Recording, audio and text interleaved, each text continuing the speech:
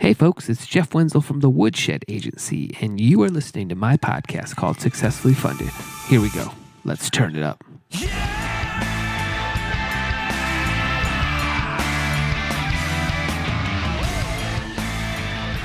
All right, crowdfunders, how's everybody doing? You guys kicking off the week?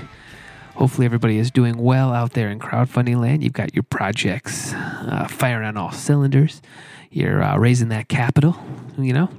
So coming up on today's episode, I'm going to be talking with Jeffrey Wittenhagen from the successful Kickstarter campaign, Nintendo Oddities and the Homebrew Revolution video game book. That was a mouthful. I'm going to say it again. Nintendo Oddities and the Homebrew Revolution video game book. Great conversation coming up later. If you were a fan of the old school Nintendo NES systems, you are going to love this conversation. My conversation with Jeffrey brought back a ton of memories of games that I played a lot when I was much younger. So that conversation is coming up later. So stick around for that. So I hope you guys are all had a good weekend. Hope you guys took it easy, relaxed a little bit. Maybe some of you enjoyed the Grammys. I think those are on tonight. I'm recording this on Sunday. But yeah, so it was a pretty good weekend, I gotta say. Yeah, nothing too major went down. Saturday Night Live had a lot of funny skits on it. I don't know if you guys saw that stuff. There's a lot of good stuff there. So I had an interesting exchange with a dude in email today, right?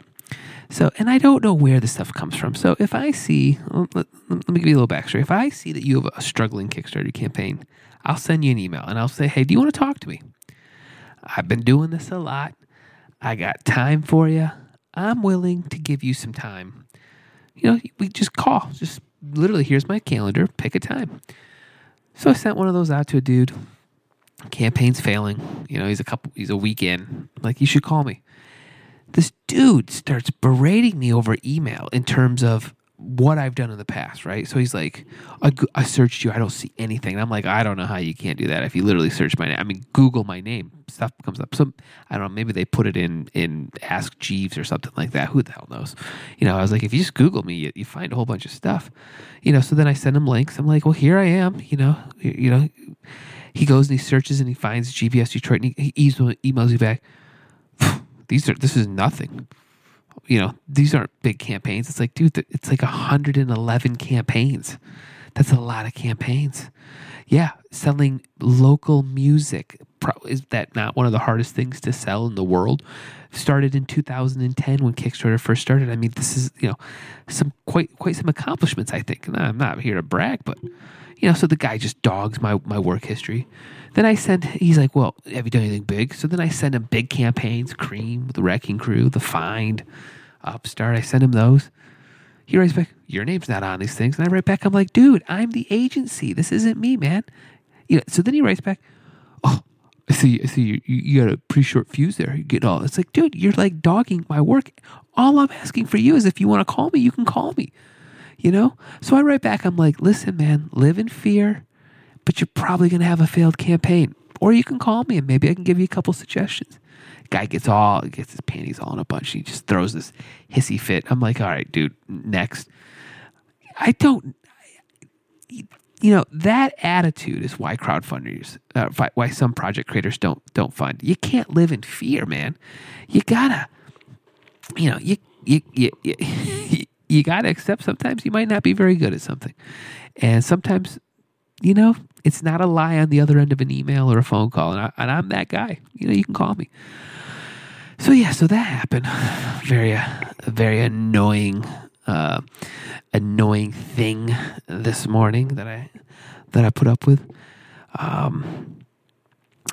So daughter's sleeping pretty good. I got that going for me, which is nice, right? We're like 2 days in a row of my daughter sleeping through the night. So I'm fairly well rested, even though I had to get up early for the old church gig, but I'm feeling better, Getting sleep is very important. I underestimated it. And you need it. I'm telling you, we need it. So I was reading I'm friends with a company called CrowdSurfer Pro, which you guys should check out, or just crowdsurfer.com, I guess it is. They have a pro account. And they put up a very interesting stat that I wanted to chat about for just a minute on when is the best time to actually launch a Kickstarter campaign, or what time of the year is the most money being raised through Kickstarter. So this company just is gathering data. They've been gathering it since like 2010. So there's just tons and tons of stuff. And I look at all the trends on this stuff. I'm huge into this tool, and I'm constantly looking through it. But they put out a post today that it's actually the summer months. They saw a huge, and I'm looking at the data. It is a huge increase in the summer months. There's my son coughing. I don't know if you guys picked that up or not. Yeah, there it is. That's my son, always coughing. And the winter months. So when you get into December, January, February, those are the least amount of money being raised. And it's something that this backs up our what my team believes is trends. We try to stay away from Christmas, and reasons being, if you launch a Christmas campaign and you've got pay-per-clicks out there, you are not going to be competing against the Targets and the Walmarts of the world. You're going to be paying huge and ad spends to get your message out there. So you can't compete. And then when you get past January, it's just, man, I know for me personally, and I bet you if you guys think about yourself, you pay off that credit card bill from Christmas, or you're just kind of getting your feet back under you.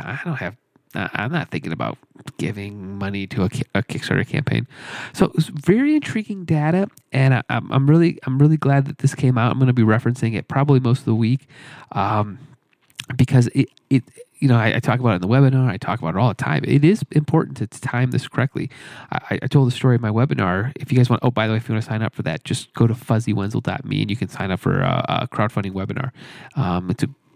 It's me literally walking through everything I do for clients. It's great. So if you got a couple hours, jump in on that and watch it. But in there, I was talking about how we postponed one of our clients' campaigns around the election, just because we were like, dude, we know we're not going to get into the news cycles. We can't compete against Trump. It's just not going to happen. So important to think about launching your campaign, so that you have the best chance of possibly funding. That's the whole goal here, right? Not making stupid decisions, doing smart stuff. So yeah, interesting blog. So I'm going to be talking about that later. But yeah, so I need you guys to do me a favor. This is that time where I promote myself. I'm doing it a little bit, right? So again, if you want more, right? You want more about crowdfunding and you want some more lessons, sign up for our new webinar.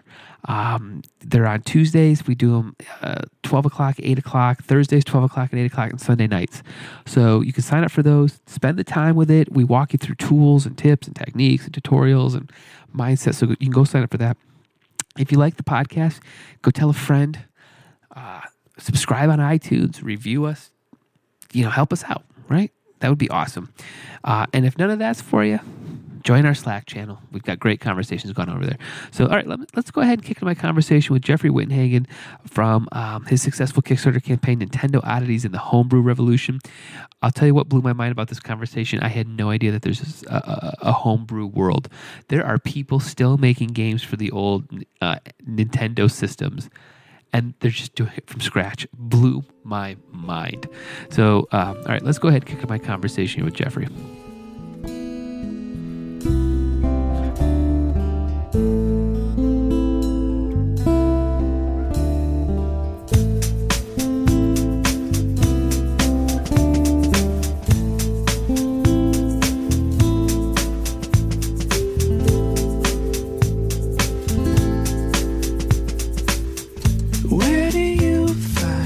All right, Jeffrey, the red light's on. I see it.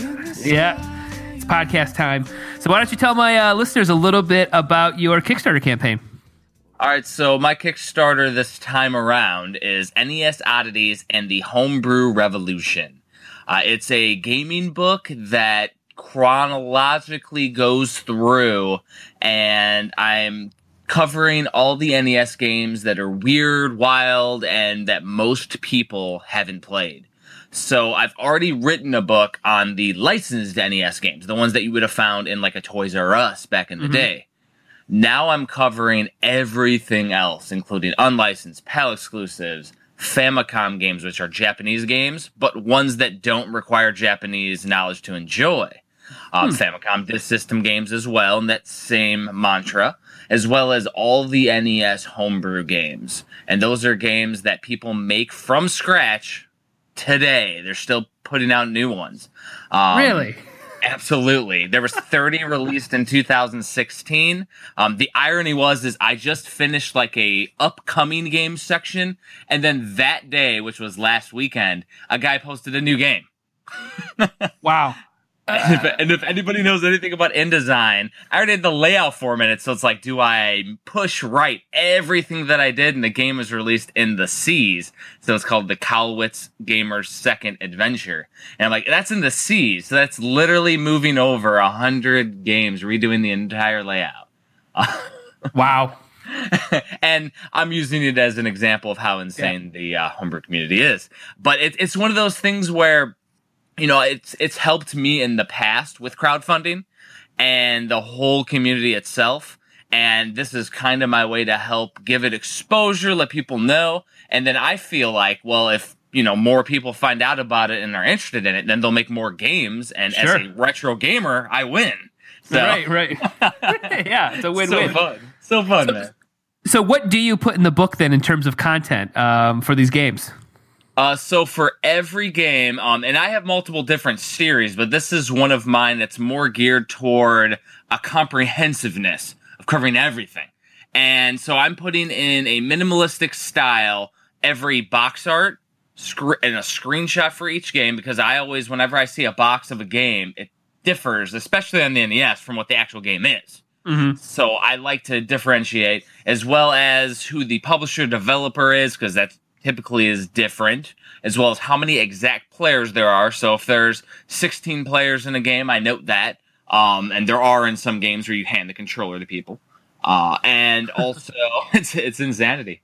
And then I just go through and I write a small blippet about it. And the hard part about doing it minimalistic is that you have to be concise and get to the point.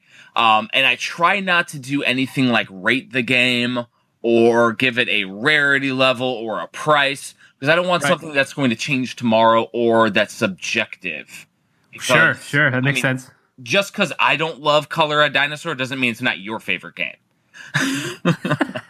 So that's just it. So, you know, if it's universally panned, I may note something about that, or, you know, make a funny quip about it. But I try to keep it as positive and as fun as possible. And I figure if I write minimalistically, if that's a word, that I just basically allows you to have your own nostalgia with it. It's not overblown. It's not a dissertation on how The Legend of Zelda is the greatest game of all time, because a lot of people already have a positive experience with that. I try to make sure that people understand what all these other rare games are in the case of the NES oddities. So where is the starting point for this project where you started? I mean, I think you've had 3 campaigns so far, correct? Yes, sir. And they're all kind of in the same ballpark, correct? Yeah, they're all of these have been in the same ballpark. I did have a couple Patreon campaigns, which apparently nobody goes on Patreon to do a monthly or a byproduct thing, except for maybe a magazine. Sure, right. So, I mean, I tried, and everybody was kind of confused on what it was. So I guess, where did this sort of origin of an idea start to kind of come together? Obviously, I'm assuming years ago, but like, where did you start going, I think I could start documenting this? So, well, it started with that first campaign, which was the Complete NES. And basically, I just wanted something that visually showed me every licensed game, because I was currently completing my NES collection. And basically, I almost had a card-only collection, and I wanted to start getting all the boxes and manuals, and I kept getting the same manual or boxes I'd find them. And I'm like, I hate going through my app and flipping through it a million times. And if I can see it visually, it's a lot easier for me to keep track. So I was like, and I was looking for books, and there are people that have done some NES books in the past. It was just all text. And I'm like, well, I want to see the screenshot because a lot of times you'll see a game like Shatterhand, which looks awesome with the dude like punching at the screen, but I don't really remember what the screenshot looks like, or maybe I haven't even played some of those. Right. So I started to, get it together and build it, and the days before I knew InDesign as well, so it's very rudimentary. And as I went through that, and how the NES Oddities came to be, was that I missed a stretch goal near the end where I was going to add unlicensed and PAL exclusives to the book. Gotcha. And they were already written. Right. So you were there. I was there, but I'm insane. Yeah. Because I built it, and I look in there, and I learned InDesign in the time between the first campaign and then this one, and I started to build it, and I'm like, all right, so it's the unlicensed, the PAL exclusive. I'm like, it's 80 pages, and my first book was 250. My Super Nintendo one, which was in between, is over 500 pages, plus a second book that was 250 pages. Wow. So I was like, well, let me add this and this, and I was going to do a separate homebrew book, but then I realized, and I talked with a lot of the creators of games, and they were like, well, if you make a homebrew book, it's only going to hone in on that niche homebrew collectors community. And I was like, what if I roll it into this other book, so it's a comprehensive, holistic, everything that's not licensed NES book? And people were like, that's amazing. And so it's like, so I started adding more and more stuff. I mean, there's stuff that even in the intro I didn't mention that I'm adding. I added the PlayChoice 10 and Nintendo Versus games, which are arcade games made by Nintendo that are essentially Nintendo games you can play on the arcade. Wow. And I used marquees and these little toppers that go on the top of a PlayChoice 10. There's this artwork that goes on top that is like artistic Mega Man 3 or Super Mario Brothers 2, and I actually was ingrained in some of the people in the community making these, so I could get high resolution art from that.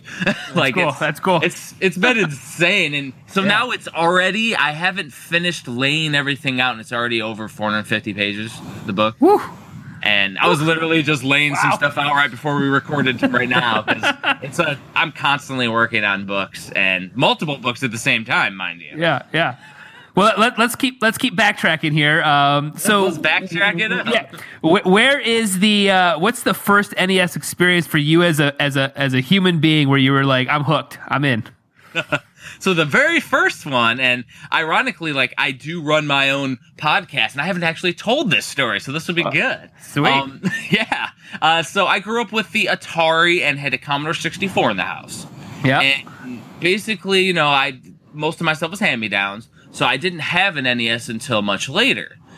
So I went to the neighbor's house when the NES came out, and they had the world-class track meet and duck hunt, and I was sitting there until nighttime playing this stuff, and my parents couldn't even get a hold of me. They were so angry. It's when I started getting in trouble, because I was just going over to the neighbor's house and wanting to play the Nintendo at the time. And it's just things like Mario Brothers just blew my mind, because you finally have this we can complete a game experience. Right. Before that time, it was get the highest score. It's arcade style, which was Yep. fun. But this is a new thing. Sure. So where'd you grow up? Grew up in Northwest Indiana. Northwest Cedar Lake, Indiana. Yeah, really close to Chicago, 25 minutes away. Okay. Was there a lot of stuff to do there, or was the NES just turned into the most amazing thing in the world? Well, there wasn't a whole lot to do, but as you know, in the 80s, parents sent our butts outside. Right, yeah. So we would go outside and play, and, it would be going out in the woods. We had trails. We could do, ride up hills and do jumps with our bikes and get in trouble. And Yep.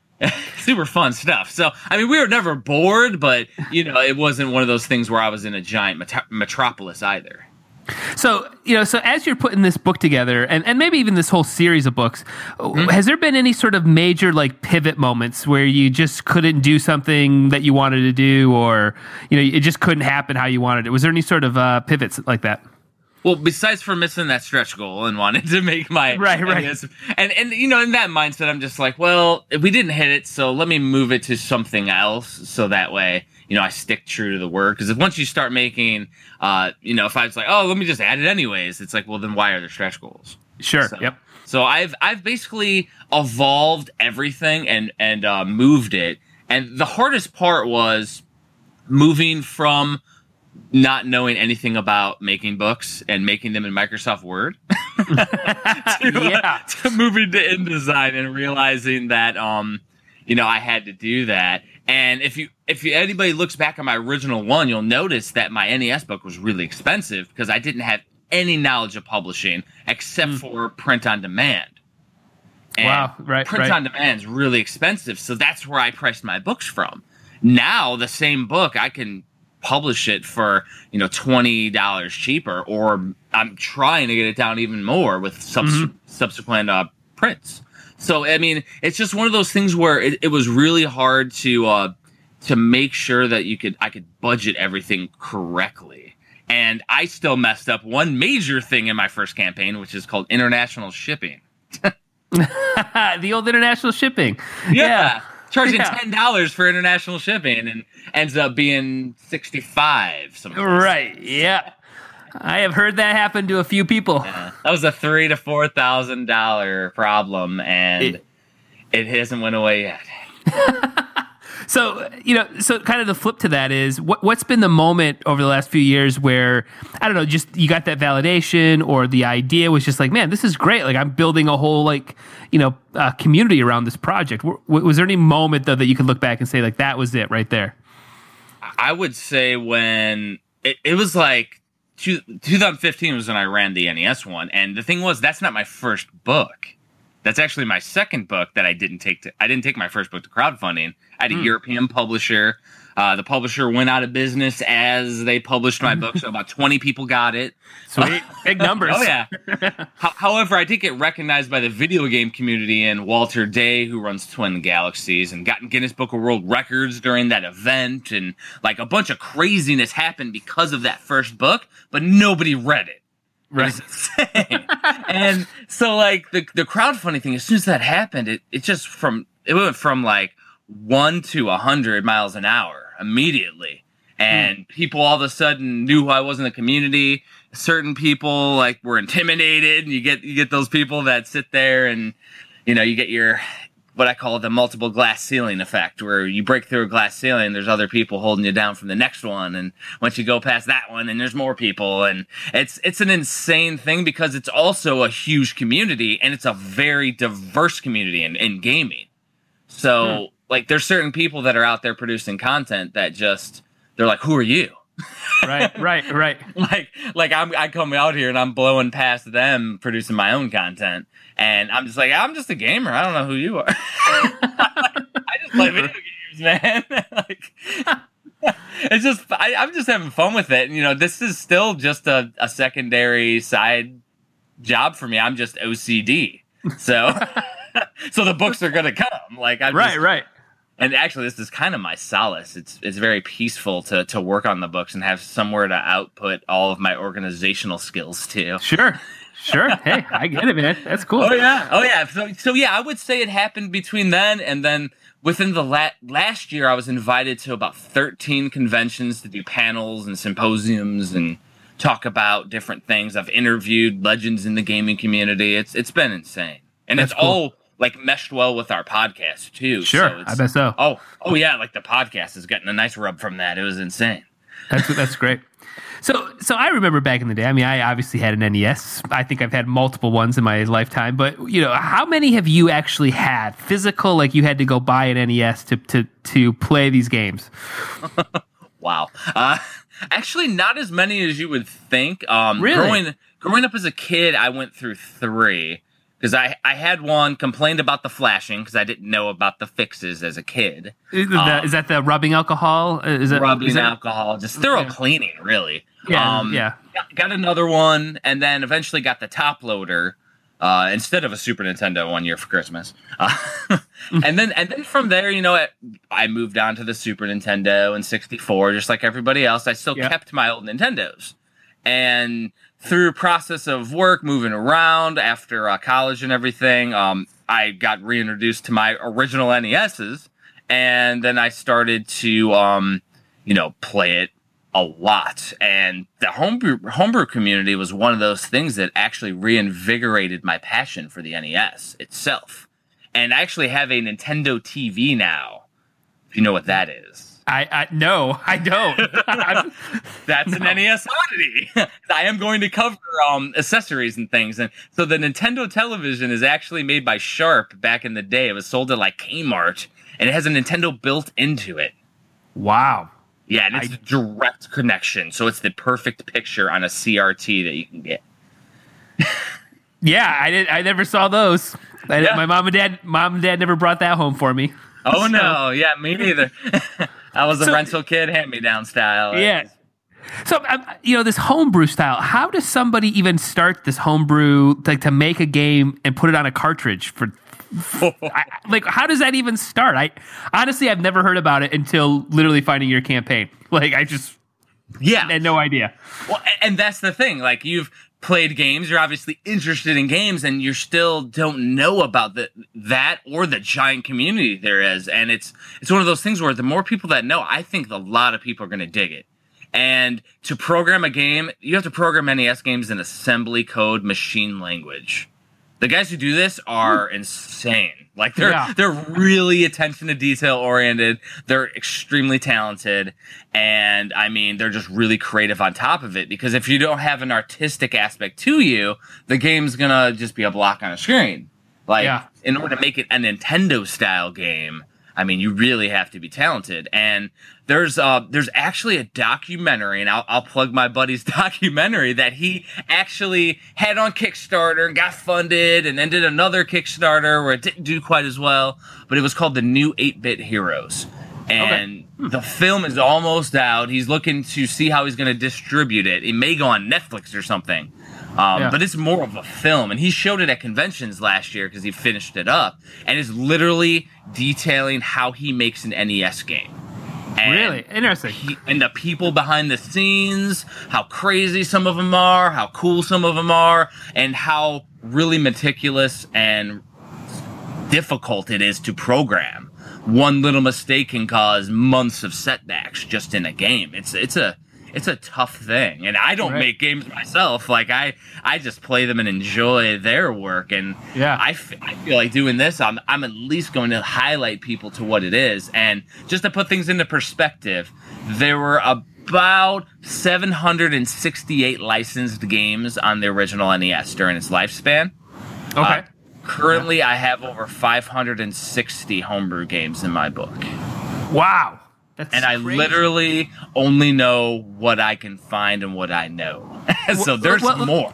That was kind of my question. Where do you find even the old licensed games compared to the homebrew? Where is this world? Is it still eBay? Is it just online forums, Reddit? Where is it? All of the above. Okay. All right. And you got to realize that the collector community right now has exploded, and finding Nintendo games has gotten very difficult and expensive in certain cases. And it used to be I would go to a yard sale and go, hey, do you have any Nintendo games? And people would be like, oh, they're up in my basement or up in my garage. And they pull out boxes of games for me. Now they're like, you're the 100th person that's asked, and it's 4 a.m. It's crazy. So, I mean, right now it's a combination of local game stores, which are starting to dry up a little bit. eBay, but eBay's getting expensive. Yeah. And basically just luck. Man, I tell you what, after this call, I think I'm going to call my mom, who I talked to right before, and be like, you got to go up in my closet, pull it out. I'm gonna have to play some Tecmo Bowl or something when I come back down with my kids. Absolutely. Yeah. So I'm sure you've had this question, but what do you believe is the greatest NES game of all time? Well, I mean, I go straight to The Legend of Zelda. However, it may not be my favorite game of all time, because there is that. Okay. I do enjoy some Double Dragon 2. Oh, I remember the Double Dragon. And Double Dragon 2, I love that because of the introduction of the Hyper Knee, which is a special move that you can do when you land on the ground, and you can launch your the bad guys flying, and it makes this noise like wow, and they go flying across the screen. And if you have two people playing it, which my cousin and I grew up together, always played that game, and we literally can play it. And if you look on like Twin Galaxies, who do world records for video games, if you look on there, we can break that world record like intoxicated. Like we can play that game in our sleep. Yeah, I think the one that always stuck out for me was Battle Frogs. I think that was right. Battletoads. Or Battletoads, that's right, Battletoads. I haven't probably seen it in 30 years, but yeah, Battletoads. Sure. Yeah. No, it's all good. That was a good game, right? I'm immersed in it, and so I know about it. But if you haven't seen it in a while, like it's like, oh yeah, it's Battle Frogs. Yeah, frogs.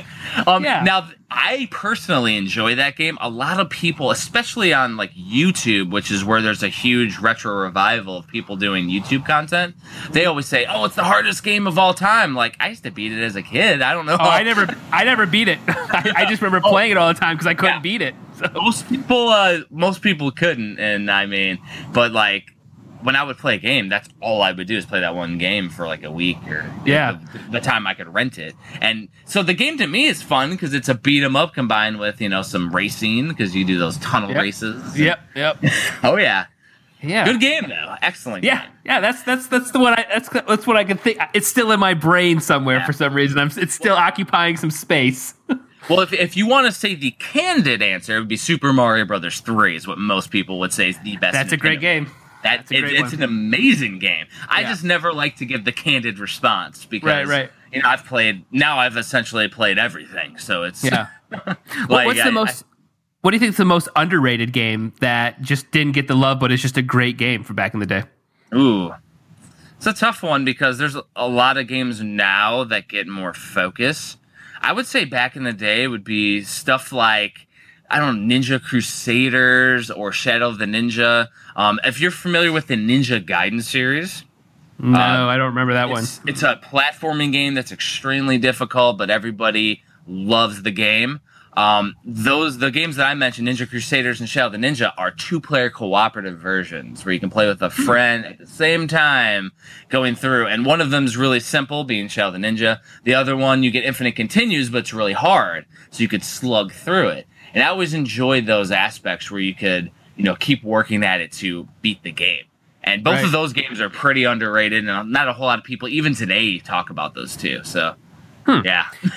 Now, are you still playing on like the newer systems, the Xboxes of the world and PlayStations? Or are you strictly vintage here? I play newer stuff as well. With the books taking steam and me moving my focus to that, I don't have any time to do anything that's not book related. But I'm still playing games because I'm writing about games. But right. I mean, actually, ironically, within the last week, Double Dragon 4 was released. I was just talking about Double Dragon 2, and they used the art style from Double Dragon 2, and it's outstanding. That was on PS4 and Steam. So, really? Interesting. Yeah, and the game plays just like the originals. That's cool. Actually, all three together.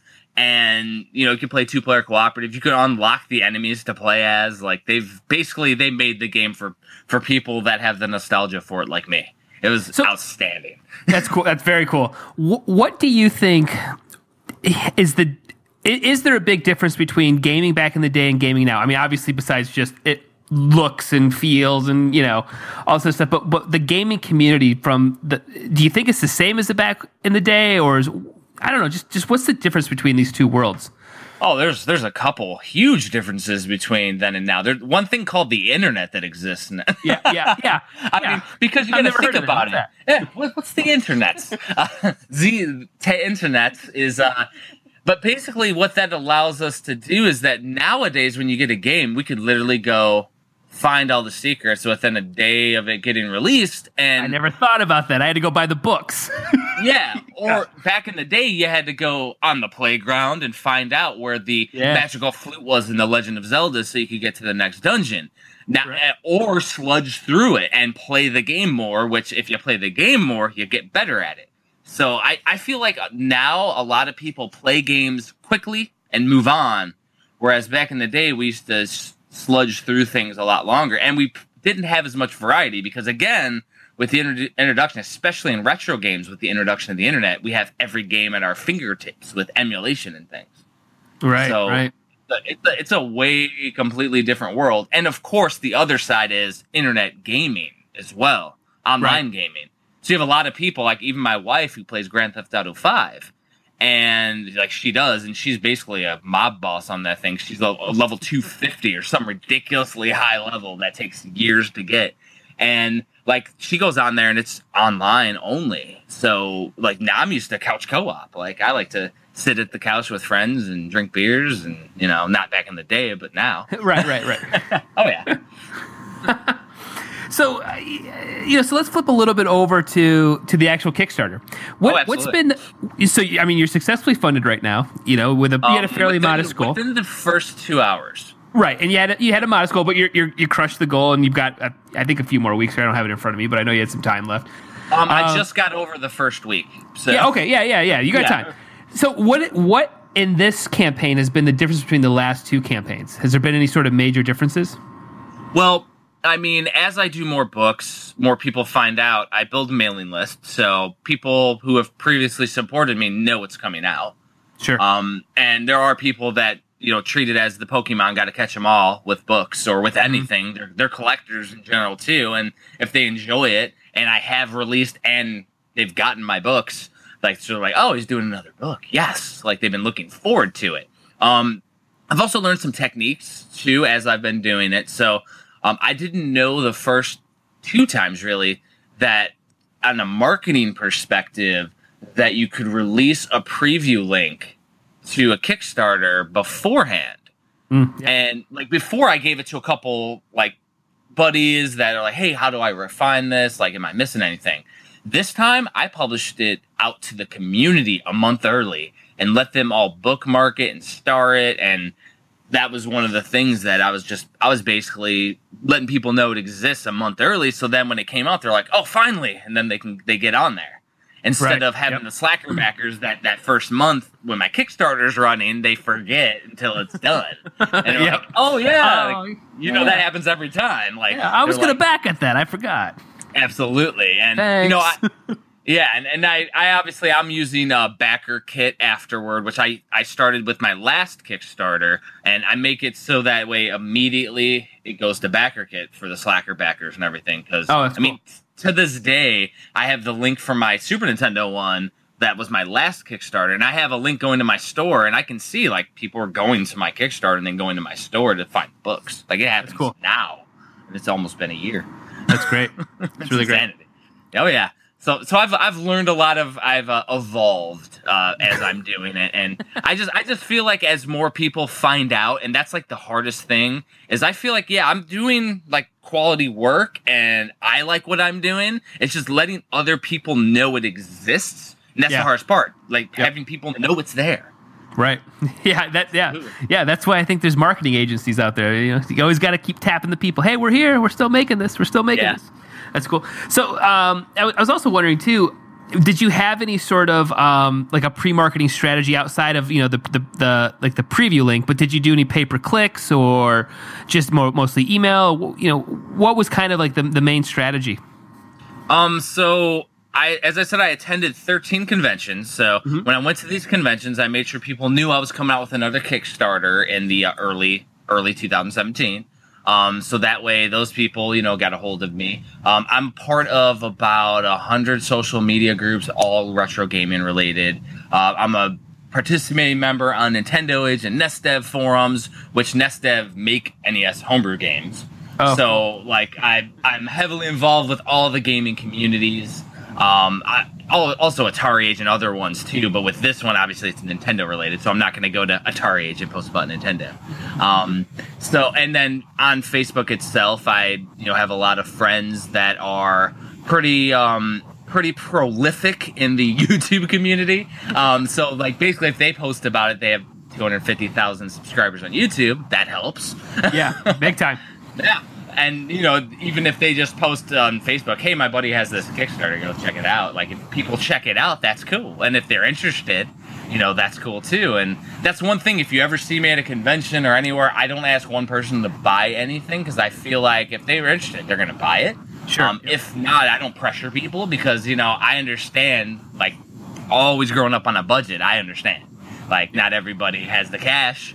But if they are, I'm here, and I have amazing quality books. Cool. So, when did you first start getting into the convention world and like going and attending them? So I attended a couple. I actually attended one in Florida many moons ago where I set a world record on Super Punch-Out! In the Super Nintendo. Nice. Live. Yeah, so, I mean, that's another reason why I got recognition for when I wrote the first book. They're like, oh yeah, you broke that record. And then I got a trading card from Twin Galaxies. It was like pretty insane. Yeah.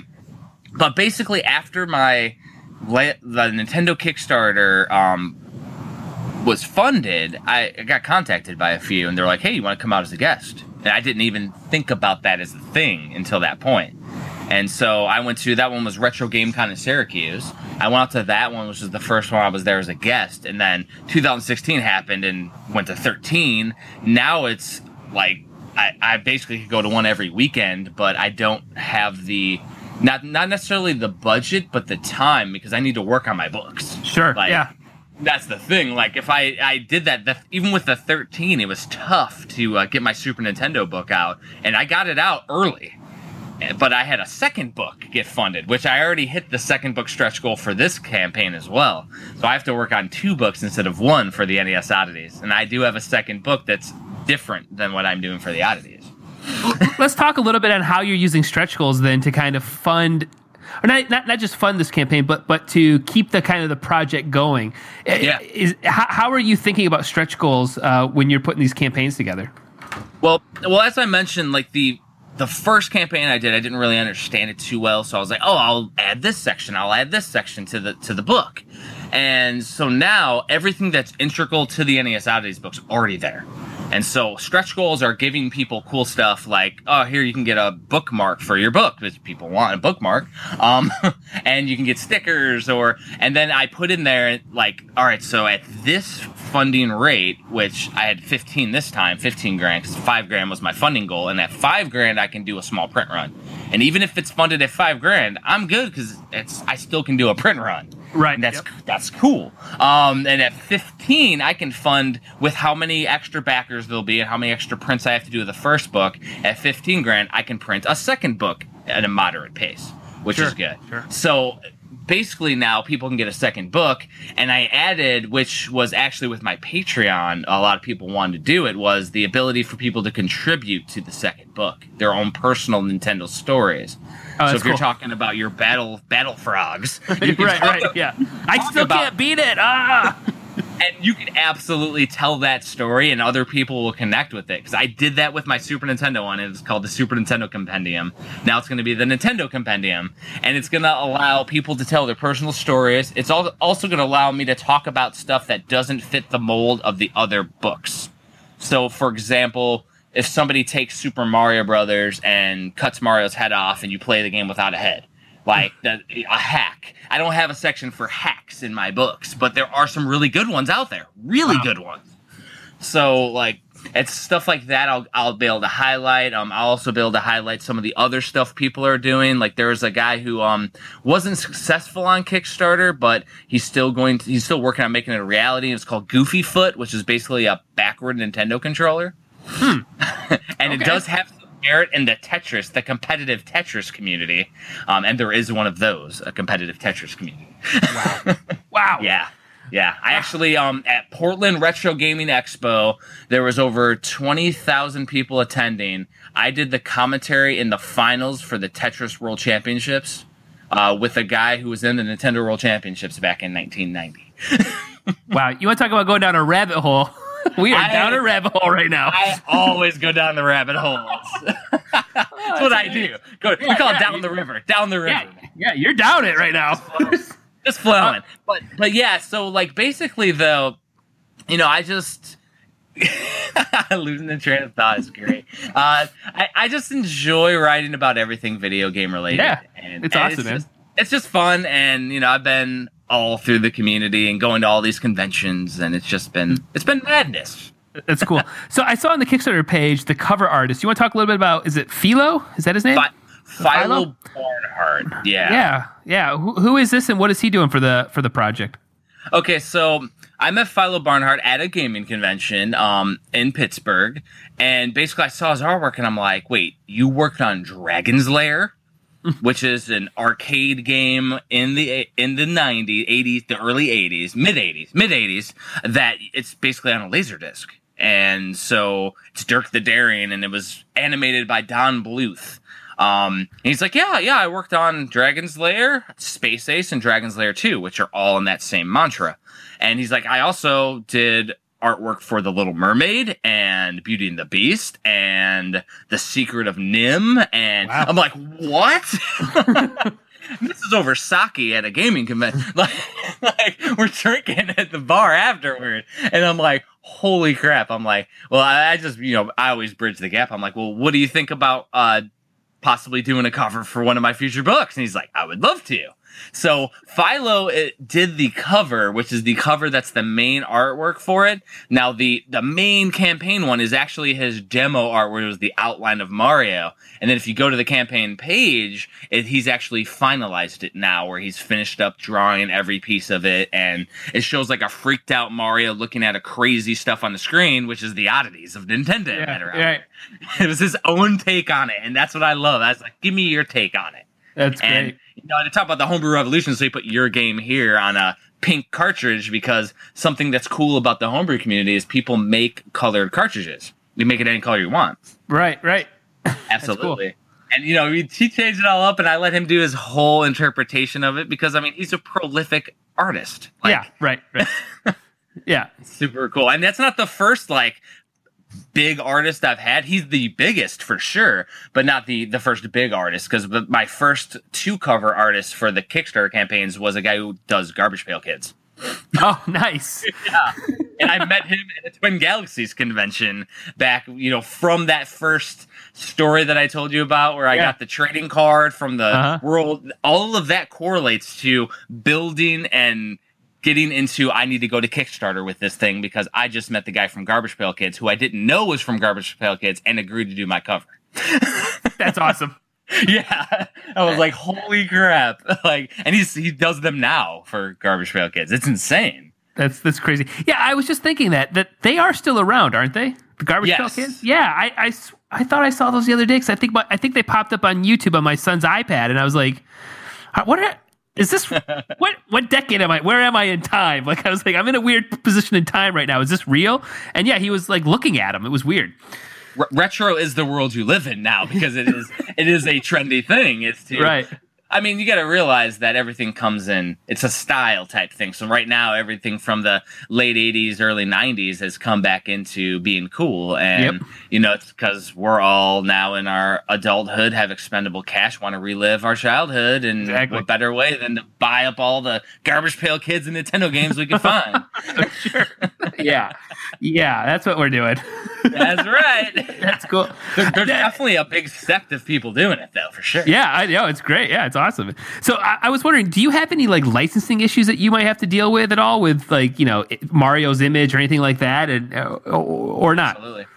So I wasn't really tracking any of that with my first book until I talked with Joe Simcoe, because he does parody for a living. No, okay, right. So he started his career doing, just taking everything and making it their own. So basically, if it's the artist's own rendition, then I don't run into any issues within fair use.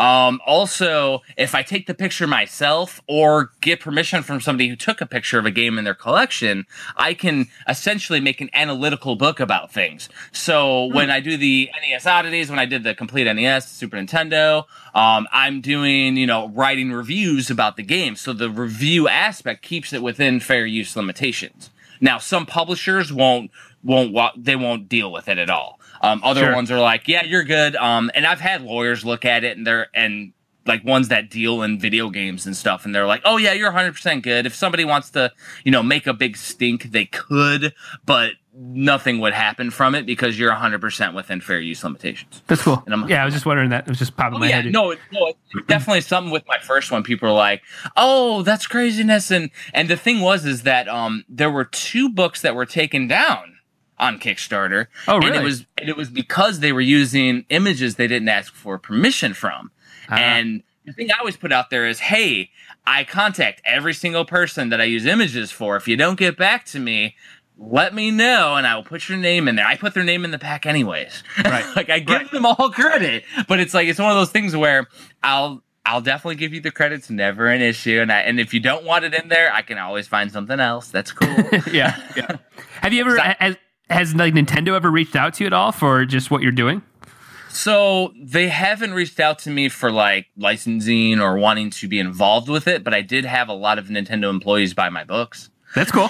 Hey. So there's that. That's why people ask me, are they going to shut you down? I'm like, well, they're buying my books, but the legal department, I mean, basically, you know, I'm essentially giving them free marketing for all their own stuff, because I'm writing about it in a nostalgic factor. I'm not dragging anything through the mud, and actually within fairies you could, but I'm still, I want to keep it in a positive light because I want it to be a fun thing. Sure, yeah, of course, yeah. That's just me.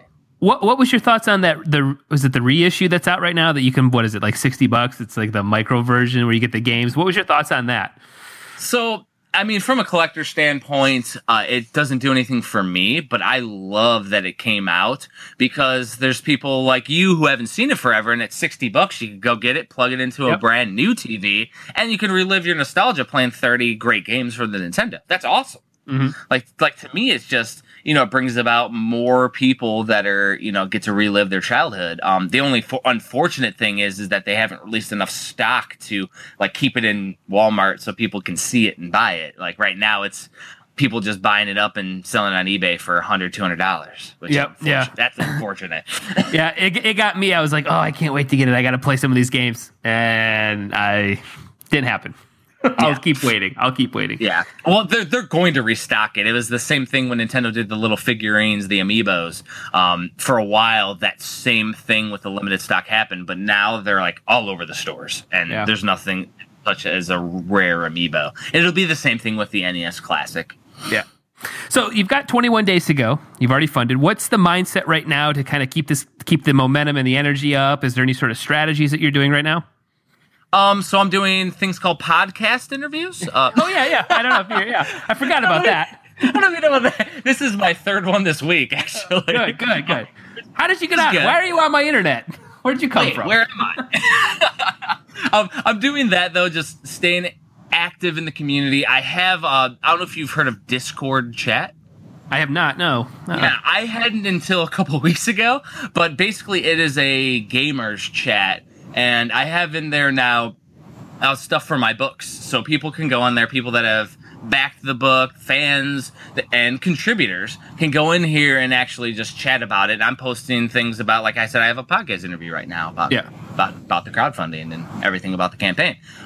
So I'm doing that. I'm also, for actual marketing purposes, Facebook ads, simple stuff like that, just to make sure that it stays out there. So I don't have to keep blowing up every single gaming group saying, hey, go to my thing. And of course, I have my giant mailing list of people that have supported my books, and every time something really cool happens, I'll push it out there. And for example, I'm doing the best of NES Homebrew box set with this campaign, which is the top tier. It's actually 12 brand new games in a wooden box with custom art drawn by an artist.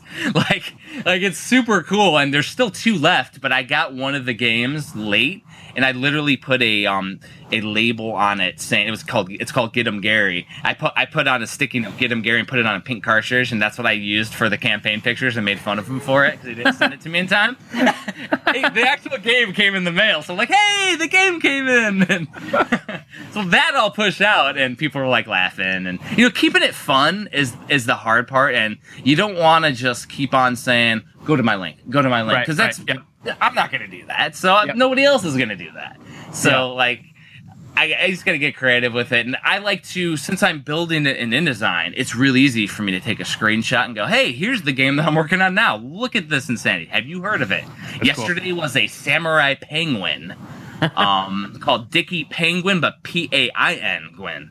And it's a platforming game where you're hitting like soldiers that are shooting at you, but they're all Nazi soldiers shooting at you, and you're beating the crap out of them. But there's parallax scrolling, which is like 3-4 different planes of animation and this game was made in 2004. Wow. I'm like, wait, there was games in 2004 like that? Like, it blew my mind when I was playing it. And, I'm learning about this stuff as I'm doing it, too. And it's giving me a better appreciation for the homebrew community, too, which is crazy. That's awesome.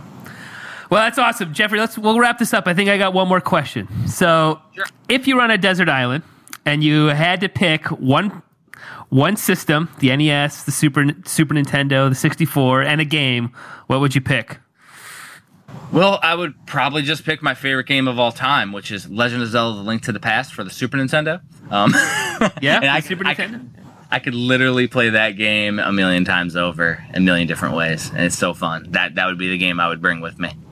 I think I have that for Bond on the 64. I really spent a lot of life, lot of brain cells went into that game. Have you played it recently?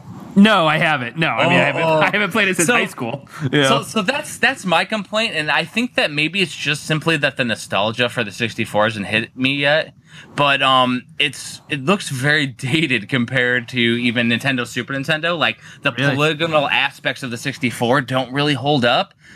But there are Game Genie or Action Replay codes for the 64 where you can turn off this dithering thing that they had on the CRTs to smooth the graphics. And on HD TV, it looks cooler. So I haven't tried that yet.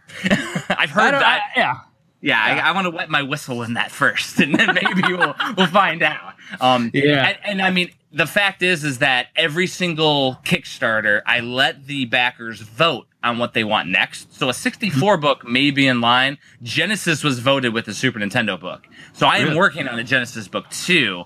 It's just this one was like, well, this one's almost done, and then it turned into a madness of 500 pages. But wow. Neither here nor there, but the Genesis one will be the next in the complete.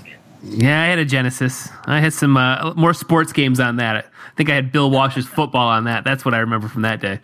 Yeah, Genesis was all about those mature games, which turned out to be sports games. And I liked Mutant League Hockey and Mutant League Football. I remember that. Yeah, I played some Mutant League Hockey back in the day. They had little like monsters on skates, if I'm not mistaken. Yeah, running around. Well, cool. Well, Jeffrey, thanks so much for taking some time out of your day to talk about your successful Kickstarter campaign, your books, the NES. Awesome stuff here, and I'm really glad we got a chance to talk. It was awesome. Super fun, man. Thanks for having me on. Thanks so much. All right, how about that conversation with Jeffrey? Who out there knew about homebrew Nintendo games? I don't think very many of you, because I know I have never heard of it. But man, it made me. I wanted to, after this conversation on Friday last week, call my parents. They've located my NES. It's up in my closet. I think I'm gonna have to bring that maybe home. I don't know if it's gonna work real well on the big screen TV, but I gotta play some Tyson's Punch-Out, some Contra. I want to play some. What else do I want to play? Some Battle Frogs or Battletoads. Was it? Oh, Battletoads. That's right. I forgot about that. Battletoads. Man, maybe some Track and Field, Duck Hunt, Mario Brothers, Super Mario Brothers 3. Probably is the greatest game of all time. So, a song we're listening to is a song called "In the Color Blue." Again, wrote by myself and my partner Jake. And this was on our 2008 album, "The Sugar People," which you can find on Spotify, or I think you can buy it online still. And you know what? I'll probably get 89 cents or something if you go and buy it. So enjoy the song, and talk to you guys all later in the week. There's a woman who clung to a tree to find safety. The water kept rising, but she kept on climbing. After 2 days passed from holding on, the water slowly drained and she stayed strong. She gave us hope in so many ways. There can be light to our darkest day. You can have it all if you remember you're dreaming. You can have it all if you remember you're dreaming. There are trials in our lives, but keep your eye fixed on the prize. You're the star in the evening sky. Don't let the faith in you ever die. When in your mind or in a book? Is it clear or made of words? Do you look to inner outside worth? 'Cause you know if you look around, there's gonna be a lot of things that displease.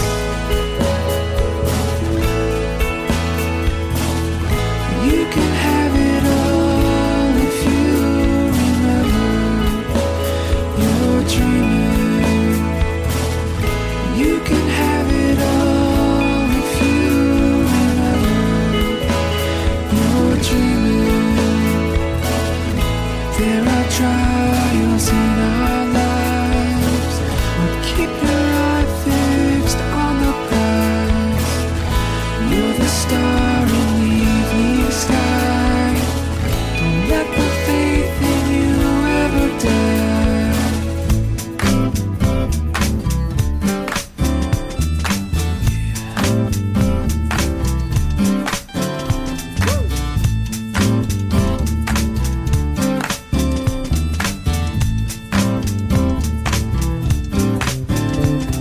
I know you're working hard on it every day.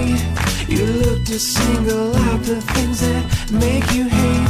Only you can make a change. Only you can make your dreams. But it's all good, baby, come on. It takes time, and it's all good, baby, come on. You'll be fine, and it's all good, baby, come on. Let's see you smile.